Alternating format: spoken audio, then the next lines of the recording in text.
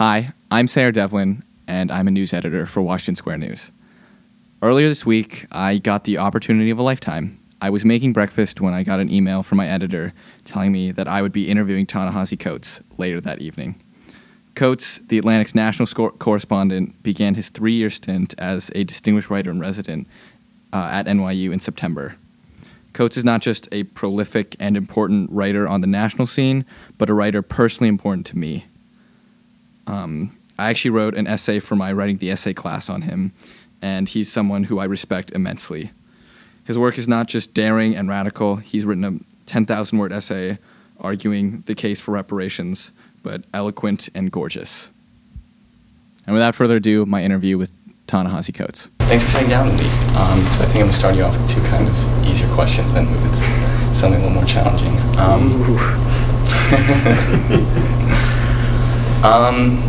So why did you take the position at NYU? What do you kind of hope to do in your time here? Well, I taught at MIT some time ago, back in 2012, and it was and then also actually at CUNY's J School in 14, and it was a deeply, deeply rewarding experience. I found that talking about writing forced me, with people who were trying to learn how to write, it really forced me to be able to explain why things worked and why things were beautiful. And if you practice long enough, you will begin to do certain things intuitive, which is good, but then you forget why it's happening. And it's nothing like having to explain that to somebody who is just trying to learn and doesn't understand. That's the first reason. The second reason is I'm very much a product of folks that took time to educate me on how to write and how to, read and how to report. So the second thing is, it's kind of, the basic debt to, pay that back. The third thing is, I think like anybody else in a practice, I have certain ideas about how a practice should be undertaken. And I think that maybe some of those ideas are valuable. And I look forward to the opportunity to pass those on. What are some of those ideas? What are the things that are important to know and do when you're writing and reporting? This is going to sound small, but I don't think it's small. I don't think journalists pay enough attention to beautiful language. I'm sort of biased in this way because I actually started off as a poet before I was a journalist. But one of the things I always try to accomplish in my writing is not merely the act of being factually correct and putting together a factually convincing argument, but putting together a haunting argument. Putting things together that people will, in such a way that you will remember. I always tell people I want you to go to bed thinking about it. I want you to wake up thinking about it and go through your week thinking about it. It's not simply the information that carries that. It's the tools with which you use to actually convey the information to the reader. And a large part of that is language. And I think people miss all the time the role of language and beautiful language in convincing folks. We're at this point right now in our country where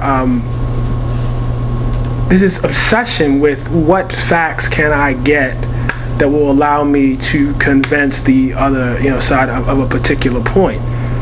But I don't really think it's enough to aim at the head. I really do believe you got to aim at the heart too. People have to feel it. And the way to, best journalists that I, love, the Kate Booths, the Elizabeth Colbert, the Colberts, Ian Parker, Ian Fraser, obviously my hero James Baldwin. What these folks have and had was language. Elizabeth Colbert's a great reporter, don't get me wrong. Ian Parker's a great reporter, don't get me wrong. Ian Fraser's a great reporter, but they know how to deploy the English language in such a way to organize that reporting and make it do something more than, simply you nod and say, that's correct, and then walk away,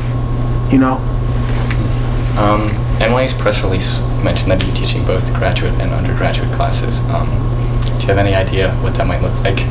Yeah, I'm supposed to alternate undergrad, then grad, undergrad, grad. I think I'm doing undergrad first. What do you think you'll teach in those classes? What I just talked about. Exactly what I just talked about. How do you choose what to write about, and what drives you to write? What motivates you to write? I choose by the thing that does exactly what I just said. In other words, the thing that haunts me, the thing that I can't, stop thinking about, the thing that I go to bed thinking about and waking up thinking about, the thing that I can't let go. That's the thing that I should be writing about. It's the thing that sticks with me. That's always the driving force. So yesterday, as you tweeted about the NFL, there was a very public demonstration against Trump, in part in support of Colin Kaepernick, and you compared him, Mr. Kaepernick, to Ida B. Wells, Medgar Evers, among other civil rights icons. You also said in a previous interview that there is a weight to it, a current, a force, a vector to it. Wait, what? Sorry, that last part. A vector to it. With Ezra Klein, it's cool. Sorry. Do you think that these kinds of protests, when you have people like Stephen Curry and LeBron James speaking out against Mr. Trump and what he stands for and his ideals, do you think that that is enough of kind of a pushback against him to necessitate real change? I guess what I'm asking is, do you think we're at an inflection point right now, or do you see kind of us descending further and further? Well, who knows? I mean, who knows? There's no way to tell that. I think that the protests of athletes are very, very important. But I think they're misunderstood. One of the things you were talking about what I was tweeting yesterday and the comparison I made. And the reason why I made that comparison was because there was this response that, well, most Americans, don't find these protests to be particularly popular and don't support them. So what? So what? When have the majority of Americans ever supported the protests of African Americans or any other minority fighting for equality? Never.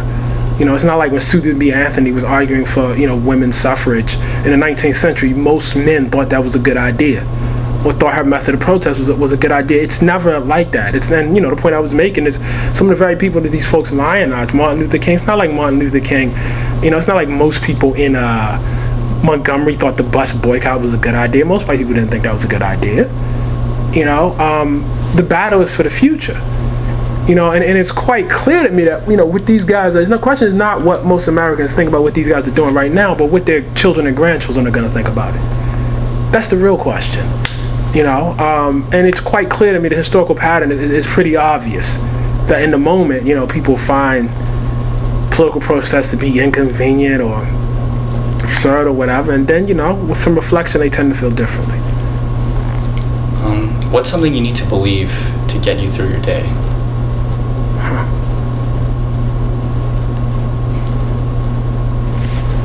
I guess that I'm being a good father. I'm being a good husband.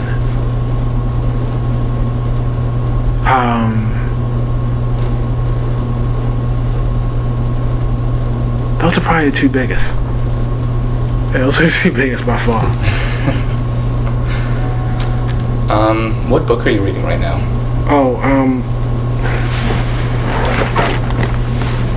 It's by this historian, David Bryan Davis. Just reading this on the train, falling asleep. The Problem of Slavery in Western Culture.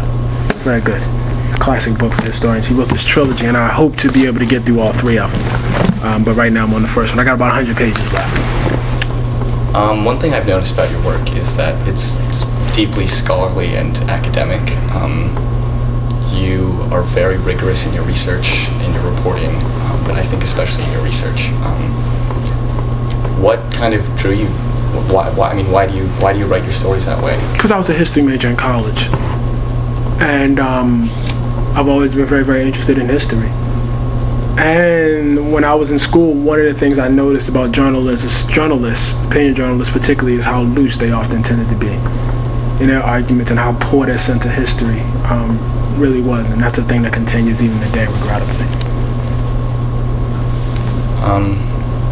I shouldn't be a standout for that. That should be the standard.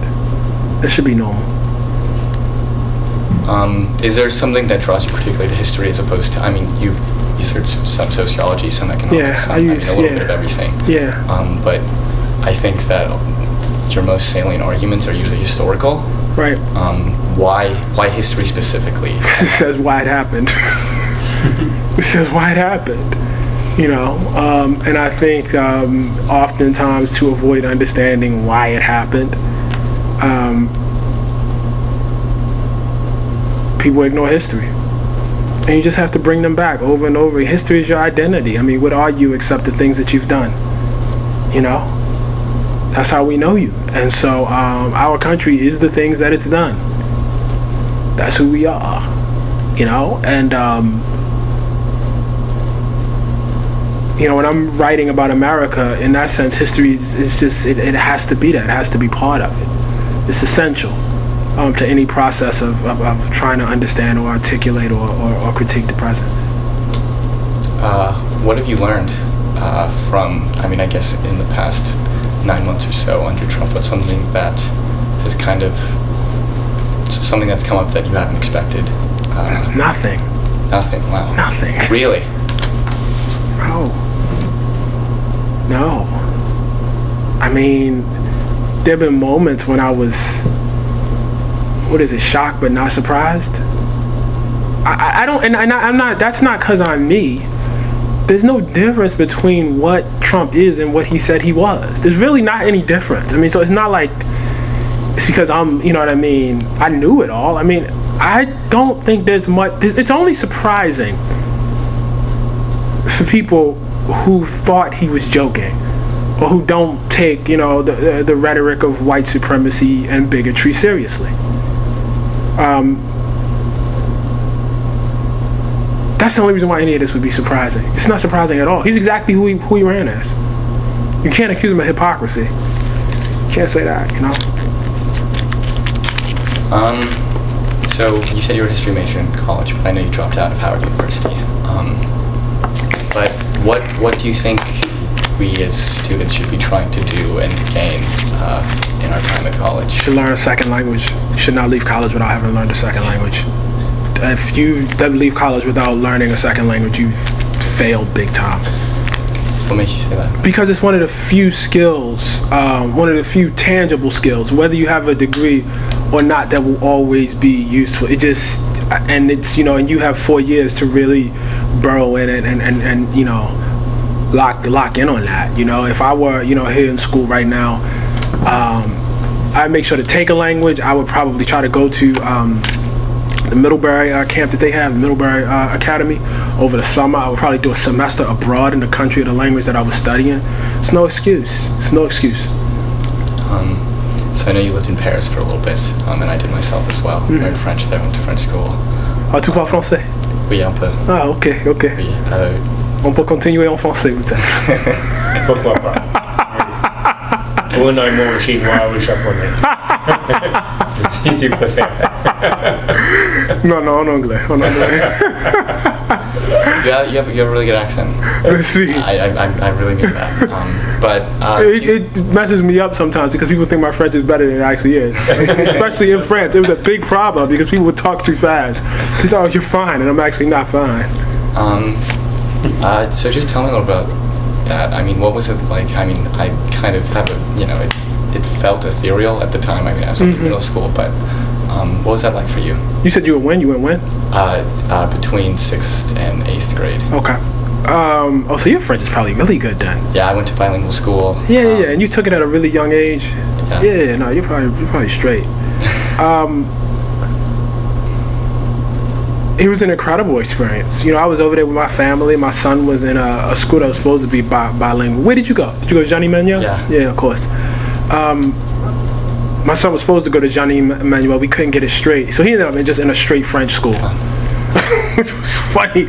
He had taken 3 years of French, so it was okay. But it's nothing like getting thrown right in. It's totally different. It's not the same as being in a class. So he was there, and it was really, really good for him because he got fluent.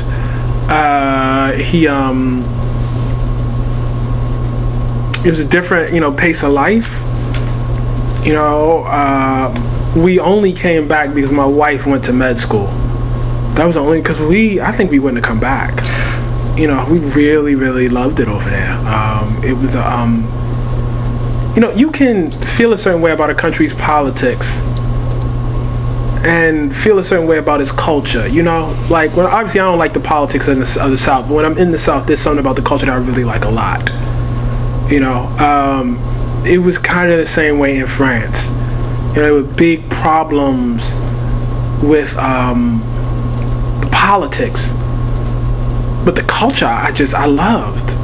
I loved how formal people were in terms of their eating. I loved how people didn't talk really loud in restaurants, and how they looked at you crazy if you did.